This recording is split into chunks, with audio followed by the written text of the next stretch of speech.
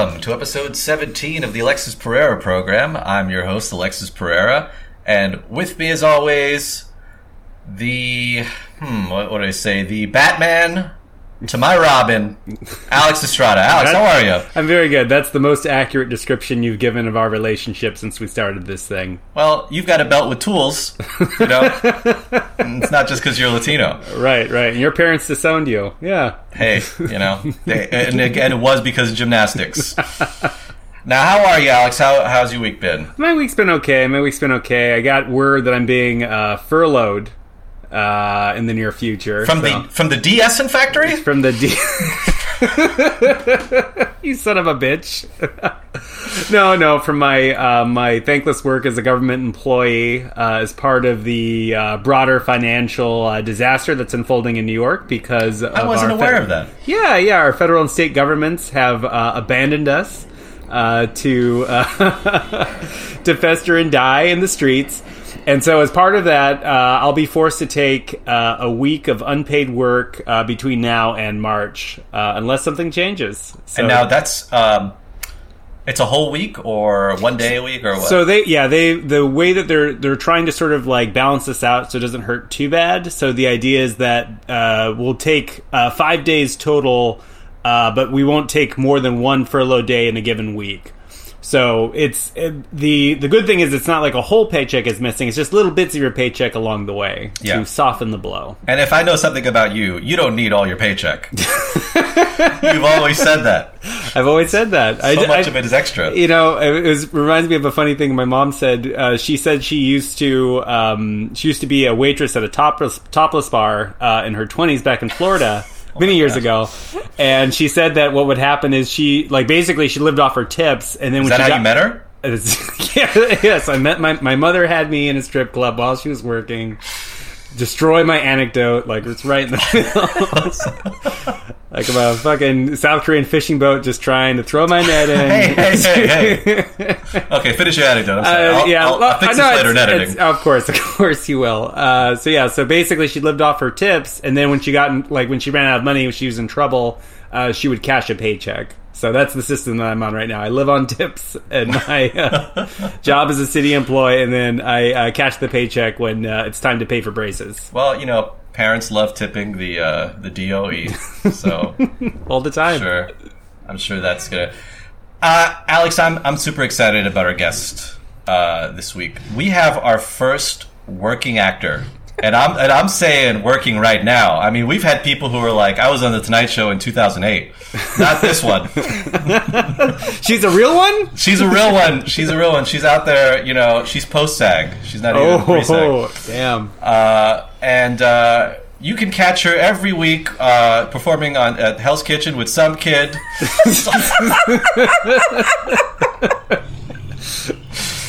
Ladies and gentlemen, Monique Moses, how are you? Oh, hi. Yes, I just paid my SAG dues today, so what's up? Whoa. There you go. Yeah. You took advantage of that forgiveness program or whatever they had, right? You got that letter? Babe, it's at the end, October 1st. All right, I better pay my SAG. I better pay my SAG dues too. Exactly. I went What's to SAG? the last. You know it. Yeah, it's that. Yeah. How many waivers you got now, Alexis? I feel like I have had 6 waivers for non-speaking pornos. So Oh, wow. I didn't even know those were SAG. There you go. How's your quarantine been, Monique? It is. I'm saying is because it's still happening. Mm-hmm. It is good. When it first happened, of course, it was very jarring, and I had went through a very depressive time. I'd say a good 3 months. I was unproductive, not really wanting to get out of bed, just doing dumb stuff. I've gained 100 pounds. No, I know, you since look the last beautiful. time you saw me. Folks, if you could see what I see right now. No, I have my laptop at the angled high, so the angle down is very pretty. Yeah. I put on a bunch of makeup. But then I started getting better, and so I feel like I'm in a good place right now. Some people, it sucks to admit, but some people are thriving during quarantine. Some people are not. But I think one thing everyone is doing is reflecting on what they want, and priorities have changed. And so I think I'm really thankful for that. You know what's interesting? I do feel like this is part of it, like, since I'm away from UCB, not that I'm anywhere closer to wherever, but a lot of things are very clear to me. Even though nothing's happening, Yes. a lot of things are very clear to me about where I may stand in the comedy world. I don't know. How do you feel about that? I don't know. I mean, it's not even that it clouded us. I think UCB it was a distraction that often was a payoff. And so, I think I always really respected people who kind of got out early, even if they didn't get out to do something, like didn't get hired or create something. Yeah. But someone who realized that, like, I need to create my own stuff. I need to, like, start this podcast or shoot this thing. And yeah, I don't know. I mean, I also really benefited from that system, so I can't say that it was the worst, but it definitely kept us happy like the Matrix for a very long time. It's funny because Alexis was kicked out back in 2008, I think, right? Well, I always say that UCB drove me out to the forest, right? Yeah, and then one day UCB was in the forest too. Wow. You weren't like the dog that was left in the woods to fend for itself, and then the family had to move out to the woods too. But if I didn't have UCB, I would never have met you, handsome fellas. Well, we met through the pit, technically. Monique. I'm going to get real specific, but we found each other again at UCB as well. Yeah. So. Oh yeah, I got. It's true. It's not completely deleterious or whatever my feelings about UCB, but to me it's interesting. It's like, even if you get out of a good relationship, you suddenly are reflecting on your own life, and that's kind of how I feel. Yeah. All right, wow, very serious stuff here. Lots of UCB, for our listeners in Saudi Arabia who don't even know what that is. Now, Mo, this show, this is on the Authentic Podcast Network. I'm not even sure if you're legally allowed to be on this with your, because you're working actor, and all the stuff you're on. But they told me if this podcast ever takes off, they will make this a talk show. They said, gosh. If they and they said, Alexis, we'd love for you to incorporate some talk show elements on this. And I said, what? An all-white writing staff? Hey-o. But the one thing that they said is, you know what? Every talk show has is a monologue. So we'd love for you to do a monologue every show. Isn't that awesome? Yeah. The people at Big Podcast told you that's what they need from you. Yeah. Yes, exactly. And Alex, how would you say this monologue goes every week? Oh my gosh, on the scale from Hiroshima to Nagasaki. Oh no! Oh jeez. So like Hawaii, super Hawaii. We're talking. This is the Bikini Atoll, folks. I tell you what. Editing that out. I can't edit it out, please. Okay, here's my monologue. I was watching The Vow recently. In case you haven't seen it, a guy starts a cult so he can sleep with beautiful women and spout bullshit to thousands of people, which, by the way, are my two favorite pastimes. However, there are a couple of things I'd like to talk about. Firstly, he told people he had the third highest IQ in the world. And they went, wow, that's cool. Now, I know how awkward and impolite it can be to doubt someone's story, but if someone told me they had the third highest IQ in the country and asked me for $5,000 for a 5-day course, I'd ask for some documentation. Like, I don't know, anything explaining what the fuck it means to have the third highest IQ in the world?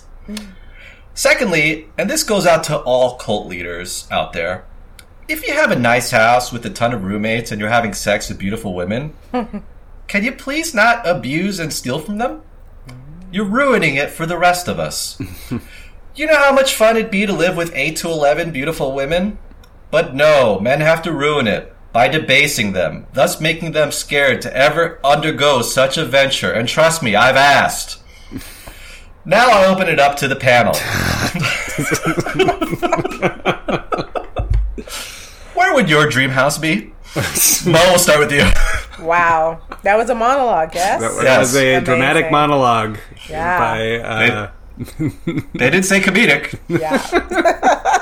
They said monologue. Where would my dream house be? Is that an authentic question? A real question? Yeah. I want to say Fiji or like the Maldives. Oh, beautiful. Because I really want to go there. And I have these wonderful fantasies about it. So you would... No, but actually, so you would leave... Like if you had a home, are you saying just a home, or would you live there full time? I mean, if we're being if we're trying to really think about my life, I personally would want to have a house in several cities. One of them, Toronto, New York, LA, and somewhere in Asia. Oh. But if we're doing fantasy, I would want somewhere in Fiji that has great Wi-Fi, and I just do everything via Zoom. Because that's what we're doing now anyways. And then I just go out to my waterfront abode and enjoy my life. Did you hear that several countries like the Antilles and Aruba, they're looking for people to work from home, and they'll give you huge tax breaks to live there while working from home. Damn. My dad was born in Aruba. Oh. So I should really look into it. Yeah. You're already you don't even need you can get you don't need a visa. You could get a citizenship. Well, she's Canadian, right? So I am. Yeah. Does that give you access to all the Commonwealth countries? I don't know. Probably. We're not that tight. Everyone's got to have an escape plan now. Come on. Oh, I'm going to Colombia, getting a Colombian passport, and going right to Cuba. Oh, that's my what God. I'm doing. That's funny you say that, because I had a friend message being like, Trump says he's not going to concede, so you should come back home. And I'm like, I just got my green card. I'm not going anywhere. Hey, congratulations! There you go. That's big. Yay. It took me so long. So it's like, I'm not going to jump the sinking ship until we're actually underwater. I swim very well, but I will stay until the bitter end. And my career has been underwater for years, so I'll be perfectly... There you go. You need a drum. This is one rat that doesn't leave. I tell you what, folks. I'm the rat that joins the violinists. Oh my gosh. Alex, where would you live if you had a dream? Where would I live? I don't know. I've been thinking about it a lot lately, because I sort of left my my humble small city beginnings to come to the big city. And once I got here, I was like, I don't have to own a car. This is wonderful. This is great. And so lately, though, I've been wondering if I could sort of replicate the same kind of lifestyle in a place a little bit more remote. So I've been thinking maybe upstate New York, not far off the Catskills, the Adirondacks. Oh, you'd need a car big time. Yeah, though. I mean, my wife would need a car. Alex doesn't have a driver's license. I don't. I let it. He's like a weirdo. I let it expire. Yeah, I figured if I wanted to sort of realize my dream of never having to own a vehicle or do anything with a vehicle again, I had to take the first step. I had to the secret this by putting it out there, and the first thing was letting my license lapse. Why don't you like vehicles or driving? Childhood trauma primarily. Wow, yeah. We've talked about this. So on the show. So growing up, my dad, instead of buying how many cars did your family have, Mo, growing up? When my parents were together, just two. Just two? Were they pretty reliable? Made within 5 to 10 years of when you were born? Yeah. Yeah, they trade them in on a regular basis, that kind of thing. We were pretty Huxtable growing up. Okay, that's great. Notice that's I didn't wonderful. say the other last name. Huxtable. Huxtable. Yeah. So there we go. So I longed for Huxtable. Yeah. So for us, so instead of doing the rational thing, what my dad would do would buy several cars for not a lot of money. We're talking $300, $500. Maybe he'd pay $1,000, and then figure I'll just work on them.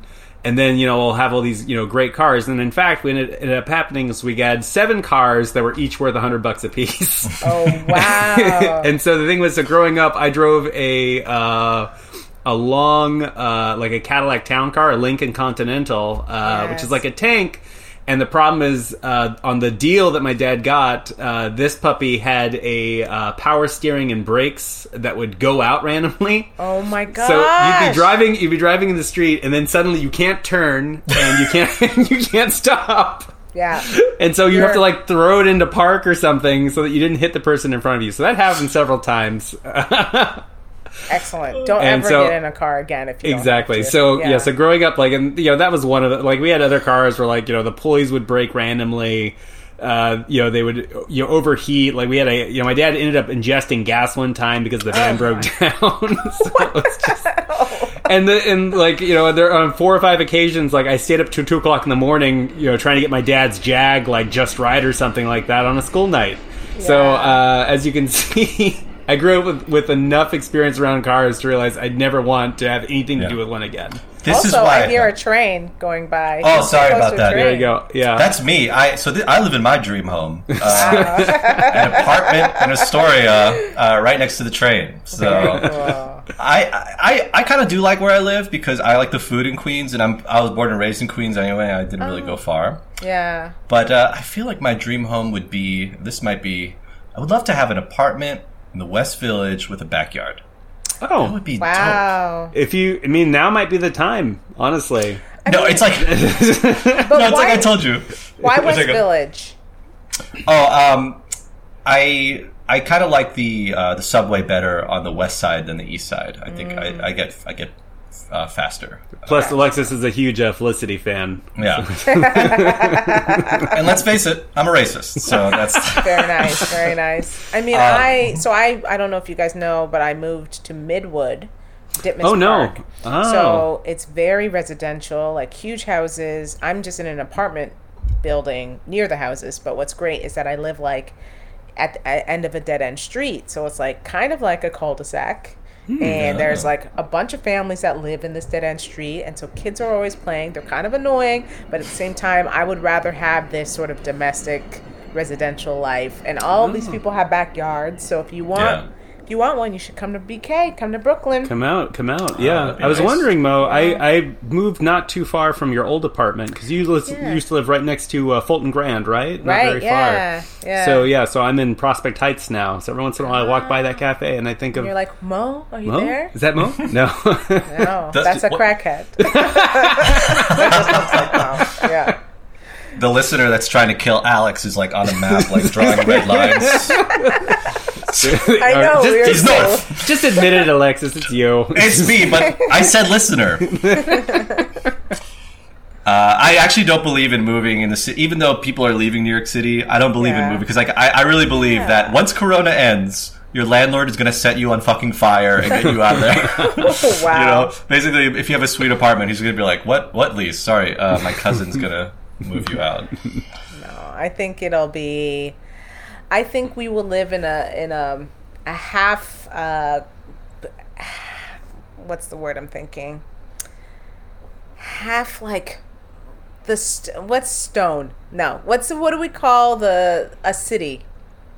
What Urban? Is that? Urban? No, it's got something related concrete. to concrete jungle. Okay. Half concrete, half nature. Mixed together. People will have space because all the rich white people have left.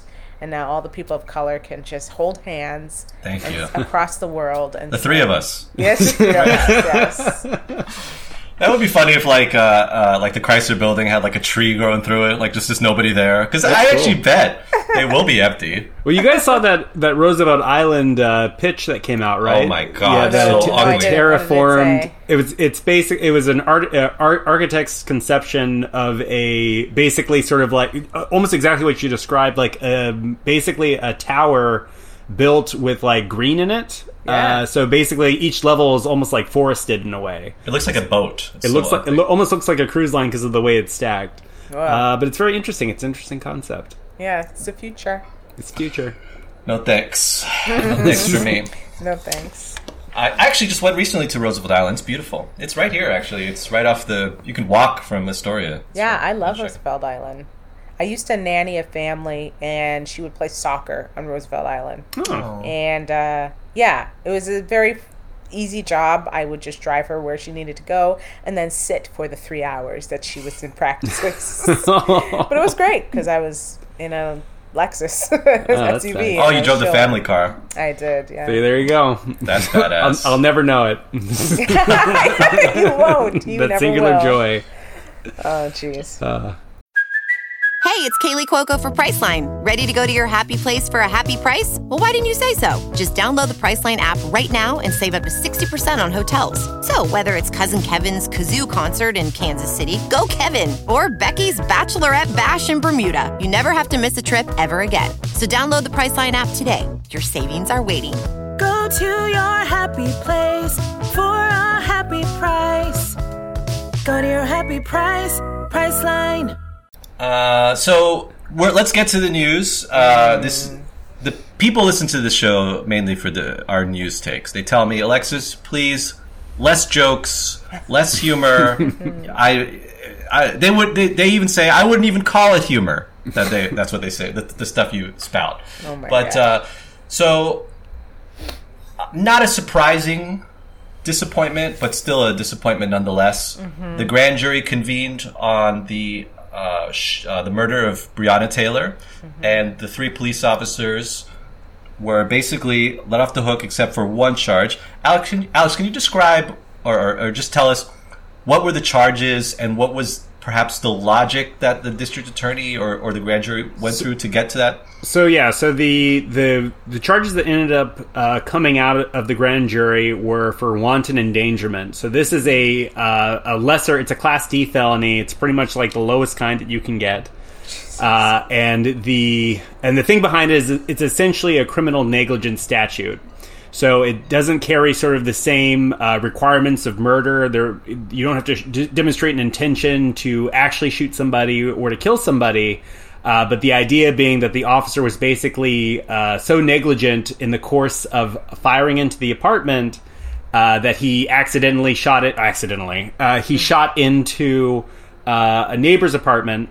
And because of that, that's essentially where the charge is coming from. Wow. The AG, who was the special prosecutor in this case, basically laid out and said, we're not looking into the sufficiency of the warrant that's being handled by the federal government. We're basically just looking in terms of how the warrant was actually carried out, like what actually happened. Yeah. Well, yeah, that's depressing. Yeah. And yeah, they spent a lot of time discussing the timeline, and the thing that they sort of kept bringing up, that the AG kept mentioning, was the fact that Breonna Taylor's boyfriend shot first. And they said that basically once that started, the police had the legal right to use lethal self-defense. And so basically at that point, as long as they exercised care in shooting their guns wildly, that would be sufficient to guard them from any murder charge in the instant case. Now, 2 things. This is a layup win for the police officer in that case. He got indicted for what? I'm sorry, he got charged, but he's going to win that very easily. The reckless, the wanton endangerment. I guess it depends. Like we've had those cases in New York, for instance. Like you might hear them as sort of like these innocent bystander laws. So where there was a situation in the Flatiron not terribly long ago, a few years ago, where a gunman shot a victim, a person that he knew, and in the course of responding, the police wounded 7 other people. Do you guys remember this case at all? Vaguely. Yeah. No, I remember reading about it, and the thing is, at that point, the DA could have charged them with a criminal negligence. For not exercising care, because the idea being that if you're shooting a guy 800 times in a crowded place, like that's obviously very fucking stupid, and should be illegal.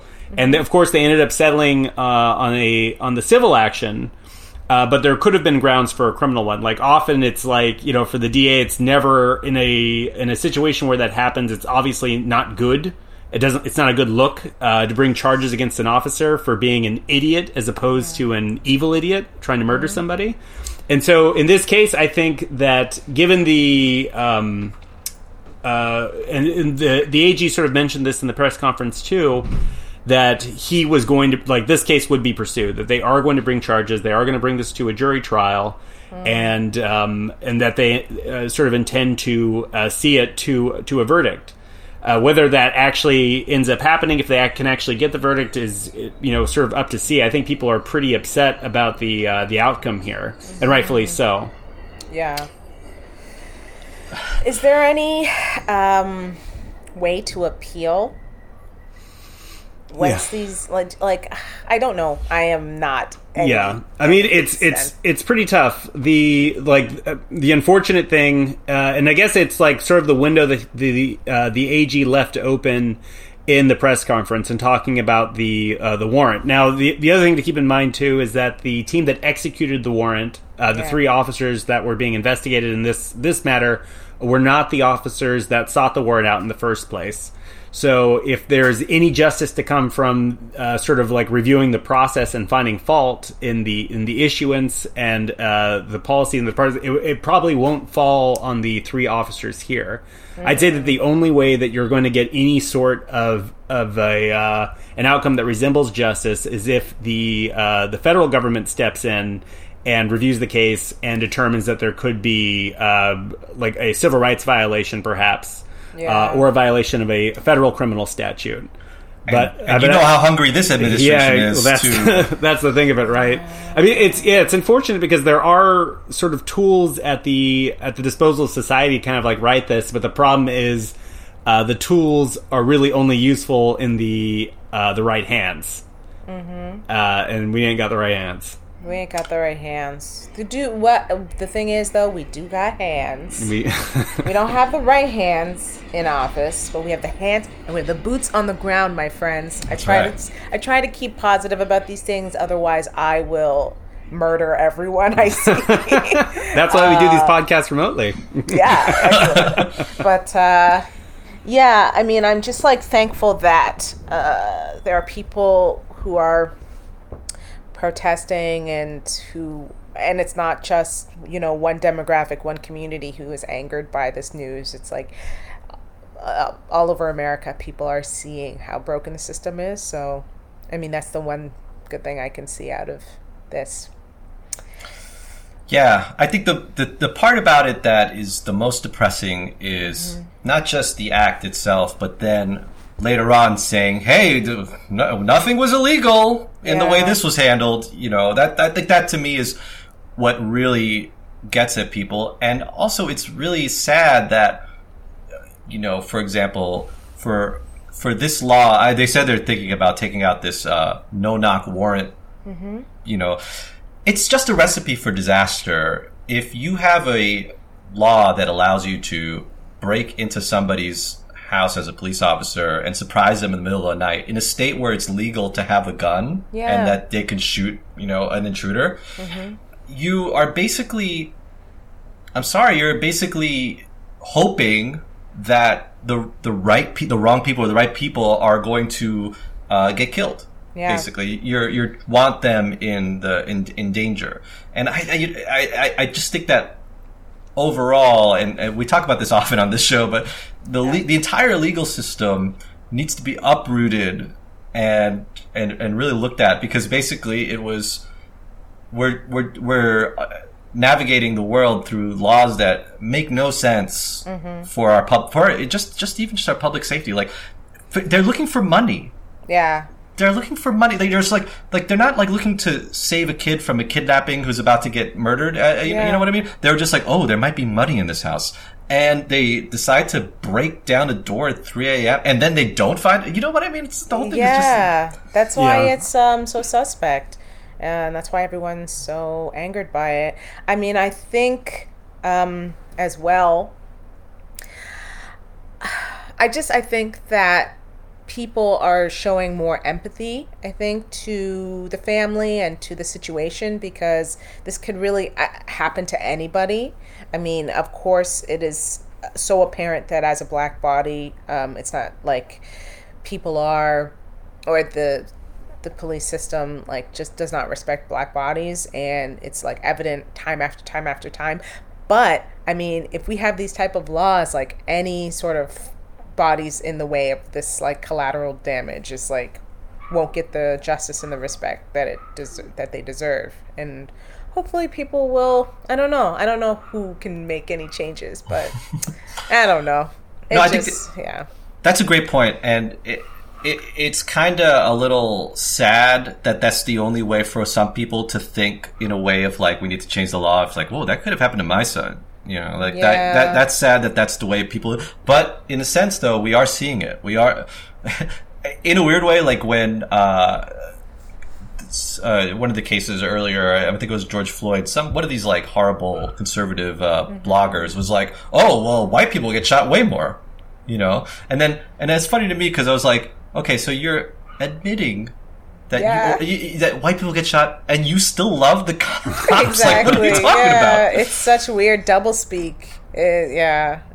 It's psychotic. It really is. It just drives me bananas, and that's part of why. Have you guys watched The Social Dilemma yet? Yeah, I did. I watched it the other night. Yeah. I mean, it's, of course, there are parts that are absolutely terrible, and like it took the sketches. the sketches. But I have a friend that actually brought up a great point that like those sketches, that storyline within a story needs to be accessible for the middle-aged moms and for, do you know what I mean, middle America to sort of like.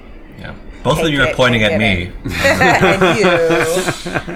But I bring it up because it's like, the more we, like, I don't know, the more we have sort of pieces of work like that, then I think, it all stems down to empathy for me. People just need to start treating people more like humans, and so that we can get some sort of solace in this whole thing, No, I agree. Well, any other thoughts on it? I mean, it was, again, a really sad story, and again, not surprising, but it was just another heartbreaker in just a heartbreaking month, a heartbreaking year. Well, it was actually surprising. I found it really surprising. I mean, I thought at least they would get like the charge of manslaughter or something that's like more related to the murder, but then of course maybe it wouldn't go through the same way other cases haven't. But like just at least the charge. Part of the difficulty in that too is that the AG is a political animal like anyone else, and part of it too, he wants to win. Yeah, I mean, like that's part of it, but he wants to win, and then the other aspect too is and this is the really cynical part here, me talking, because if you open it up for to bring manslaughter charges in the course of what they've concluded already were a legally executed warrant, then what they're worried about is this is horrible to say. What they're worried about is about like this happening again, and then them being held responsible for it. Yeah. Like, what's happening in your house? What's happening in my house? My wife came home. I'm sorry. Why are you closing the door? There we go. You're acting like she's trying to get in, and you're. Oh, she can't hear this. Oh, I guess. Wow, he just walked away. Wow. I guess you have to edit this out? No, absolutely not. This is live, baby. This is the Alexis Pereira Show, raw. Well, I'm going to tell you, Alexis, some hot goss. I mean, it's not hot goss, but like I read somewhere that the AG is engaged to Mitch McConnell's daughter? Is that true? My God. Is that true, Eric Estrada? I always call that. No, he does. It's very upsetting. If I didn't see your last name, it's just your last name there. Yeah. If it had your dang name. Daniel Cameron. But yeah, I read somewhere that he is. So I don't know. Let me double check. Let's see. Snopes says it's not true. Oh, dang. There we go. The Social Dilemma. Okay. Damn, I'm not gonna lie, I saw that shit on TikTok. Those Asian teens got you again. There you go. That's why Trump wants to shut it down. He's trying to protect us. Fuck. Yeah. Speaking about Trump, Obamacare might be in its last days. The Supreme Court is about to swing wildly to the right. Several states are bringing Obamacare into. They're suing to get rid of it, and a lot of really interesting stuff happened. And this is kind of something I've been following for a while. Trump has, from the beginning, said he will replace Obamacare with a better plan, and he said it's very easy. He said this, and he's like, "I'm not going to." This before the election, he said, "I'm not going to say it because people will steal my idea." And wow. Now, hot trick, I'll say, hot trick, because he. It's almost the next election. And I'm pretty sure Obamacare is still the law of the land. And a funny thing that he'd been doing, he was like, I will not unveil my plan until Obamacare is gone. Okay? And That's how you know. That's how you know it's a great plan. When the only thing that they'll put it up against is literally nothing. Okay. So then the other thing he did, this like cracks me up. He preemptively signed an executive order saying that people with pre-existing conditions will be covered by insurance. But an executive order has the same weight as a birthday card. Okay, it means nothing. Okay, and I think he's just basically about to get. He knows Obamacare is about to go. He's doing the executive order, even though he knows it doesn't mean anything. And then he's going to be like, "Well, it's not my fault." Oh, Alex, I think you're still muted. Yeah, no, I'm here. I'm here. Sorry, I had to let my dog in. That's all right. No problem. Everyone's got dogs they have to take care of. Yeah. My wife Alex, just got home. That's my joke. So, Alex, this thing is going, right? I mean, it's probably... Yeah. There've been all kinds of crazy assaults with it. The most recent was this argument over the individual mandate. And you might remember, famously, the original Obamacare case was sort of saved, in essence, by Chief Justice John Roberts. The tax. Yeah, the tax. Basically arguing that, like, well, it's not under the Commerce Clause. Like, basically, he sort of annihilated every other pillar that could be arguably a basis for this law existing, and went with the tax and said that, the tax is what saves it, essentially. And the problem now is that you've had a lower federal court, I believe it's the federal district in D.C., and basically what they've said is that the tax is invalid, then the entire law has no basis. And so because of that, basically the sense is this thing might be on its last legs. Now, as the Canadian of the group, as I often say that about you, Mo, isn't it weird for you that, like, you've grew up in Canada where they have a universal healthcare system, and then you come to America and it's kind of like the Wild West? Yeah, this fucking sucks. Alexis, I did not have healthcare for the first 8 years I was here. Which, and I'll be completely candid with you, which is to my detriment, because now I'm dealing with health problems that luckily now I have health care I can go and address. But if I didn't have to pay out of pocket to see these doctors, then I would have been able to deal with what I'm dealing with right now in a better way. So yeah, it's insane to me. I just don't know how people who don't have the means survive in this country. But like any strong group of people do find ways that's true to get through this system, but I just don't get it. Your example is basically what millions of Americans are dealing with right now, and oddly the argument against universal healthcare is like, well, that first day you're gonna get all these people, and it's like, first of all, speaking of empathy, that's pretty fucking shitty of you to say that about people seeking healthcare. Like, literally the most base thing that you could imagine. They're like, oh, they're gonna need people who need the hospital are gonna get to go to the hospital. Like, the people don't. I don't love the doctor. Nobody does. Okay, people don't go to the doctor because maybe there's like a small amount, but people don't generally want to go. People, especially people with insurance, they don't want to go to the doctor. Yeah. And second of all, the reason why they're sick is because they did not have insurance for all these years. Like, you've got a growing population of Americans who are sick and reaching this level where they need urgent care or catastrophic care, rather. Yeah. And hello, that's our bad. That's all our bad. Like, we need to have a system to help these people. Is it because this country has a huge population and they just feel like they can't unite this many people under one universal health care? Because Canada is like 1/10 of the population of America. I think it's I think it's roughly twice that, actually. It's I think there's 60 million people in Canada, right? Just about. I thought it was 30 million. Really? But I could be wrong. Oh,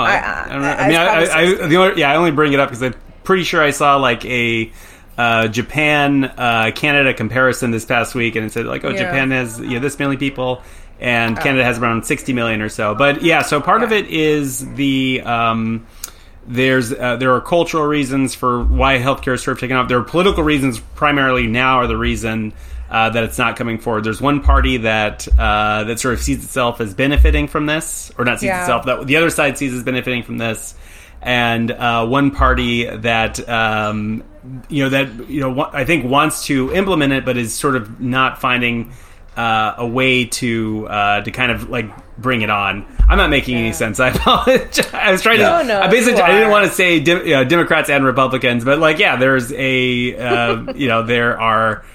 It's basically it's a political fight basically, because there's as far as they see it, like for one group it's sort of like the annihilation, it's American socialism, it's the kind of like the end of the American way, this rugged individual who can sort of see to their own government takeover. Yes, the government takeover. And for the other side, I think they see it as sort of a this is the sort of the only way that we can maintain the health system, like with full participation of everyone involved.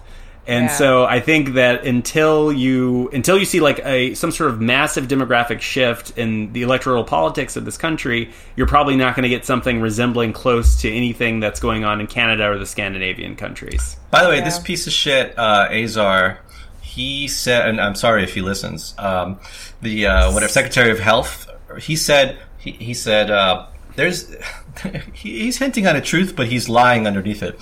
He said Obamacare is not health care for people with pre-existing conditions because it's too expensive. For them, it's $800 a month. And look, I'm a socialist, a secret, and I do agree that that's more expensive. But his response to making it more expensive is just getting rid of it, or whatever. It's just like he's like, oh, it's too expensive. Let's not have it at all.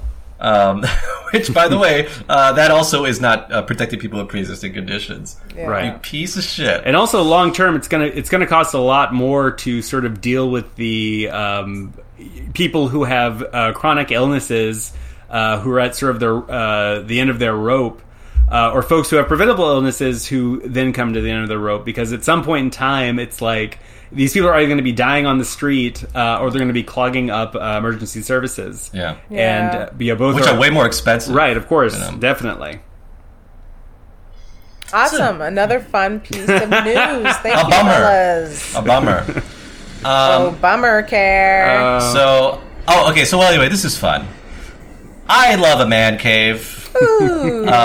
I right now I have an apartment with my lovely girlfriend, my lovely cat. I don't have a man cave here. We have a living room, and maybe I do have a corner of the living room to myself, but it's not strictly mine. But three workers of the MTA, our trusted MTA, New York City subway system, they found, and I always thought about this too, because there are so many rooms underneath the subway that I'm sure that there's like fucking shit everywhere. They found a storage room, okay, that nobody really used. Inside that storage room, they found another door. Oh my god. That had another storage room. So these plucky young men, amazing, lit it. They brought a futon down, which, by the way, that day they brought in the futon, that's balls. Can you imagine bringing a futon down into the fucking subway when you work there? Hey, what's that for? Like, nothing, I'm just taking it home later. They have a fridge, they have a TV, and it was just a little man cave, it's just like Mad Men. They have a pool table? Not yet. Not yet. Well, they had Wi-Fi, though, right? Posters of Bon Jovi up on the walls? That's right. Yeah. They do have Wi-Fi, because they have Wi-Fi in the subway. Wow. Mm-hmm. And a fun fact about this story. So anyway, they got caught, and the three of them got suspended, and two things are coming of it. One, they obviously suspended those guys, and it's a big story. The second thing they said is they're going to finally undergo a large project, the MTA, to find out where all the rooms underneath the subway are. Just fix the trains, you assholes. So we're going to divert $2 billion to discover all of the man caves and cougar dens. Oh my god! Investing the subway. I do wish that this was visual, like this was a visual pack, because the looks on Alex and Mo when I said that, I was like, guess what the MTA's next project is? They're going to find offices. Oh my god. I don't know. We've all suffered. We all love the MTA because we rely on it, especially those of us without vehicles. But at the same time, we are literally battered spouses. Just like seriously. If you want to leave, Alex. If you want to leave. Wow. There's the door. There's the door. There's the man cave. Yes. I love that. I just love that. So another fun fact about this story is that people had been making anonymous complaints for 2 years that Ricky, Bobby, and Joey had a man cave that they wouldn't let other people in. That was the fucking kick. Oh my god! So other employees are sending anonymous. Oh my god! Wow, complaints. Everyone in here deserves to die. Oh my god! I'm just the way that it comes out. It's just like they won't let us into the man cave. Well, I mean, if they had given everyone a man cave, then maybe people would it's fine. Enjoy their jobs and fix up the damn trains. So I'm actually pro man cave, and I hope the MTA finds all the rooms they need, gives all employees the man caves they need. Yeah. Shit. I would love that. Yeah. A little fridge with some beer. Well, these guys. Yeah, I was gonna say these kinds of these situations seem to come up a lot in workplaces, except not in the tech industry, but in other things, in public service. At the Port Authority, it was a similar thing. There was a rumor of an executives only gym on the top floor. I swear to God, yeah. And I had a friend who got a chance to go up and use it and stuff. He's like, oh yeah, it's great. So it's real. It was real. It actually existed, but the thing was, it's like the executives, the chairman got to access it. Wow. But the lower ranks did not unless you knew somebody, and so that I think that's sort of what breeds all this contempt, because the idea of there being a break room or a place to goof off or whatever, private companies do them all the time and it's no problem. Yeah. It's when the access is kind of meted out to the favored, to the connected, that's when we start to see. That's some Freemason shit. That's right, some Freemason shit. Well, I love to. I'm that guy, by the way. I will get on it. If you fucking lock me out, get ready for a letter. There you go. This man, that's right. This man emailed himself back onto Herald Night. Let's never forget. And Mo knows all too well. So I went one day. I went to work. Our staff and faculty cafeteria closes over the summer, and then it opens in the winter, right? So one day I went to work, and I was it was the first day of school. Staff cafeteria, faculty cafeteria was closed on the first day of school. So I went to the first day of school, and it was closed even then. It was supposed to be open when school starts, and school's crowded, right? So it's kids are in the student cafeteria. There's nowhere for any staff faculty to sit. I straight up picked up the phone, and I did not know who to call. I was I don't know who to call. I'm going to call somebody in my company. So I was looking for the word building, looking for whatever. Finally found the word building somewhere in my directory. I called the guy, and a person picks up, and he's like, hello? Nobody calls him. And I was like, hi, I work here, and the staff cafeteria is closed. And I've been working here for 10 years, and it always opens on the first day of school. And it's closed, and the staff and faculty need a place to sit and eat lunch. And it's really unfair to make us sit with the students, especially when, sometimes it's kind of awkward. They don't want to sit with the faculty. They don't want to sit with the faculty themselves. So, they should have a quiet place to eat lunch. And he goes, no, it's open. And I went, no, it's closed. Both the cafeteria and the cafe or whatever, they're both closed. So he goes, I'll get back to you. And he calls me back, and he goes, you're right. I just walked by, and they're closed, and I will get on it right away. The next day, it's open, and I was so happy. So I go to the guy. I go to the staff cafeteria. There's a guy who works there, and he's great. And I went up to him, and I was like, hey, what's up? And he's just like, hey, it's the weirdest thing. I was told that I would start in 2 weeks. And I was really upset because I wouldn't be getting a paycheck. And somebody called the vice president of the school and complained. And the vice president called the guy who runs the cafeteria and was like, why is the staff cafeteria closed that's supposed to be open on the first day of school? And so he calls me and he said, I need you tomorrow or I'm fucked. And I said, he's like, great, I'm back. And I felt like such a hero, Mo. You know, it's people like me who accidentally called the vice president.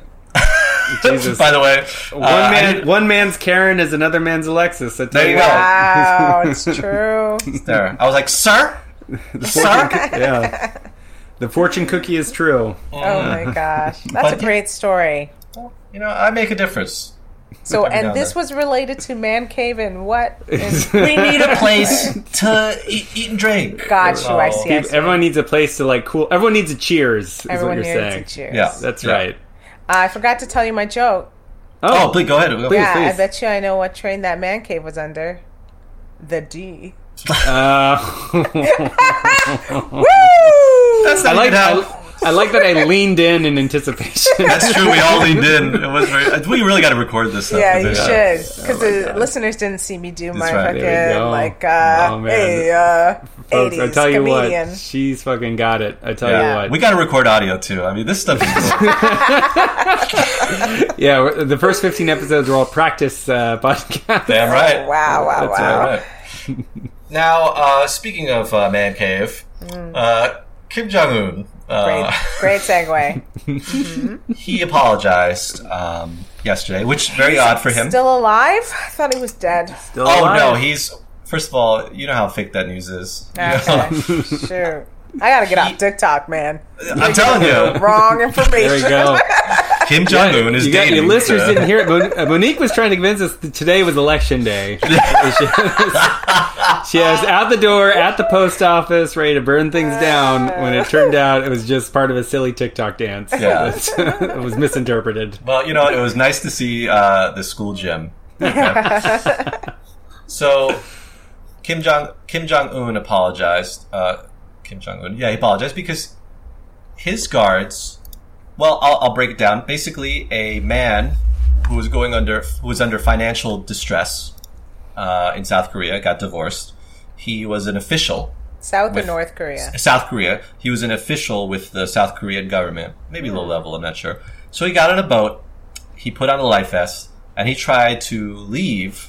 And I'm sorry, what's the word when you try to go from one country Defect? Defect from the South Korea to North Korea, which is very rare. Mostly it's the other way. And what happened was he was, because of the fears of coronavirus, they just decided to kill him. Yeah. And so Kim Jong-un apologized for this. Wow. So isn't that odd? This is a man who they shelled the islands off South Korea. They blew up a boat, but apparently this one, I don't know, for whatever reason, this one was a sensitive issue, and he said he apologized for it, and that this had to happen, and that it was a mistake. Well, I have to say that other dude from South Korea, he's not the brightest. Why? I don't know. I don't know why you would want to be defecting to North Korea in the first place. Yeah. I'm sick of electricity. I'm tired of picking a haircut. Oh man! Oh my god!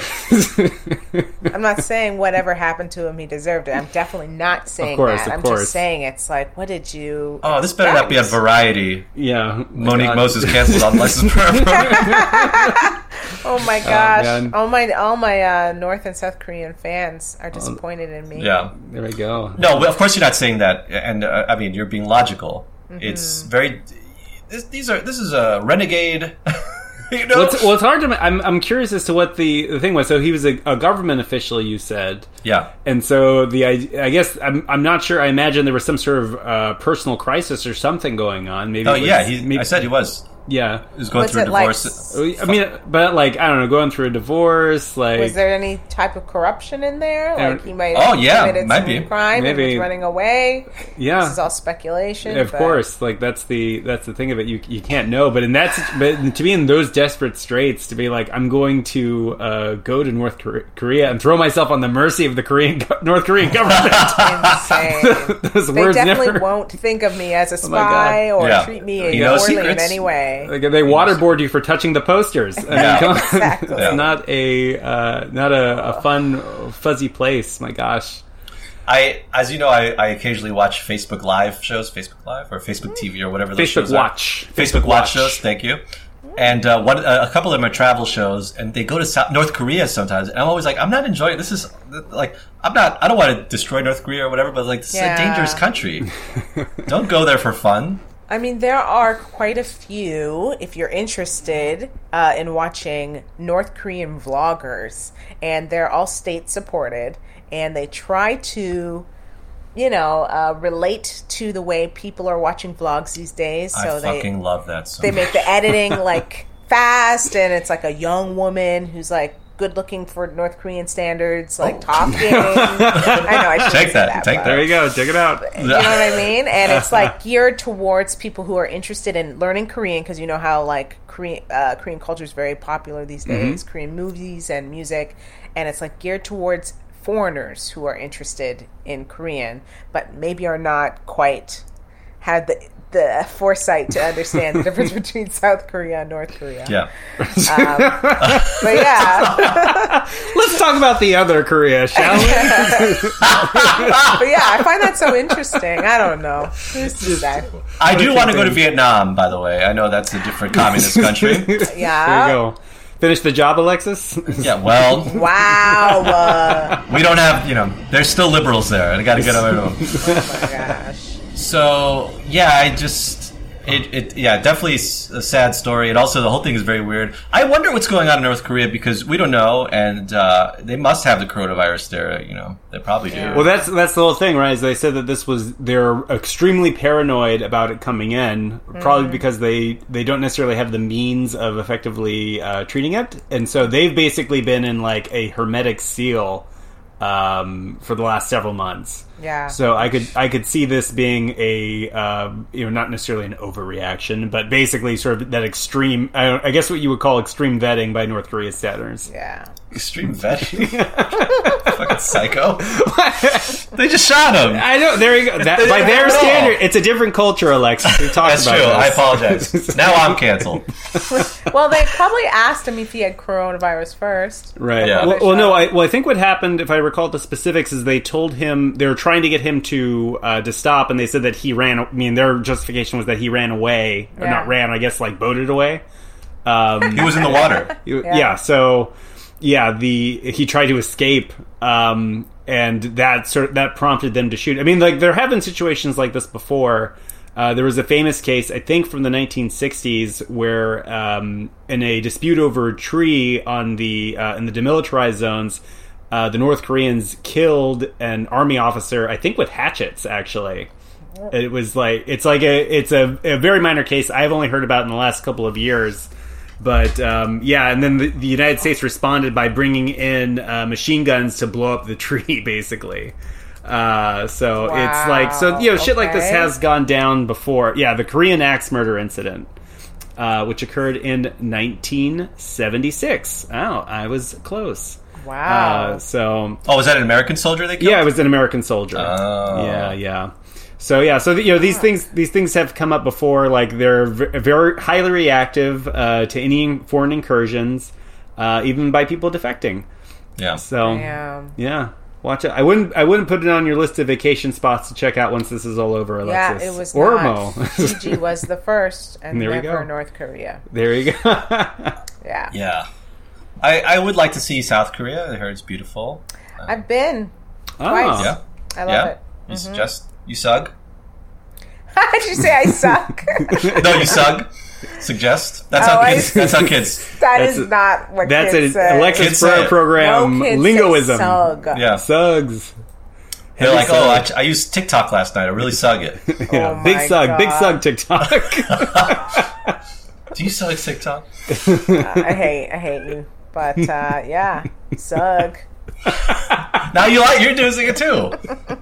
This is like the corona. This is like the base of the word. Just think of it. Coronavirus There we is- go. There'll be next week. I tell you what, there'll be 25 kids in Saudi Arabia saying "suck" to each other. Is that what your main list? All our listeners are in Saudi. They're apparently there's three. I have three listeners. three listeners, three groups of listeners, excuse me. Saudi Arabian people who are learning English in a English class. How do you know? I'm just looking at the data. Yeah, that's why he's a Squadcast, because it tracks all this stuff. Yeah, that's right. The other group is Venezuelan people who think I'm DJ Alexis Pereira, the Venezuela DJ from Caracas. Very cool. And finally, the third group of listeners are people who I play the podcast to over the phone. So that's he calls them every day. He has a standing appointment with the CAA to call them up. And well, you know what? I pay my therapist for an hour, so I don't care what she responds to it. There you go. She's listening to it. So we, believe it or not, we did the hour. There we go. No. Isn't that crazy? We got this was an hour. This was It did not feel like an hour. Give me 2. Give me 2 more. You want 2 more? Yeah. Those podcasts that are 2 hours, like the Joe Budden podcast, are 3 hours. I'm like, this is impossible. No. I can't listen to, because like my friends would be like, oh, Joe Budden was really good. Like, what happened? Like, oh, they talked about like the first time I listened to it, they're like, oh, he talked about the rapper Joe Budden. Yeah, he's got a podcast. Yeah, amazing. They were like, oh, he has he talks about his contract or whatever, and I was like, oh, check it out. And it was 3.5 hours. And I was like, I'm not listening. What? Yeah. This is like, he's going to talk about everything in this. What doesn't he talk about in 3.5 hours? Pump it up. Hey. Yeah. So Estrada does not know that song. I know Pump It Up by American hip hop Joe Budden, right? Mm-hmm. Pump it up. Oh, by the way, you're a Canadian, Ho. Were you big into snow? Oh, hell yeah. Yeah? Yeah. I love snow. I'm also big into anything that's like not antithesis, but like what you wouldn't expect. So a white guy doing reggae, I was really into that. I'm really into like black emo kids and like goth kids. I love that shit. Anything that was opposite, I was like really a big fan. I always feel that you have got great fashion, but I feel like you can like just dress however you want. Like I bet like you can go goth whenever you want, and it that's looks so fine. Nice of you to say. I think I just stopped caring, and I also I just don't care what other people think in that regard. But it works out for you because I care what people think, and I look like shit. So this is him cleaning up. Yeah, there you go. The headphone thing is holding my hair back. You both are wearing very nice, like slimming black. Mine's a Boston Comedy Arts Festival. Excellent! Thank you for participating. Shirt. Yeah, and mine has nothing under the nipples. It's just right. It's a crop. It's a crop. My podcasting uniform is just the top of a shirt. It's like up to here. Yeah. The rest buck naked. My cat's scratching the balls. Oh no! Wonderful. Oh boy, Mo. Where can the people see you? Were you about to say something? Oh no, I was going to say that's a great place to end it.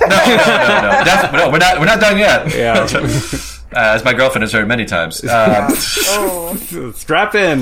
Yes. I just got my third wind.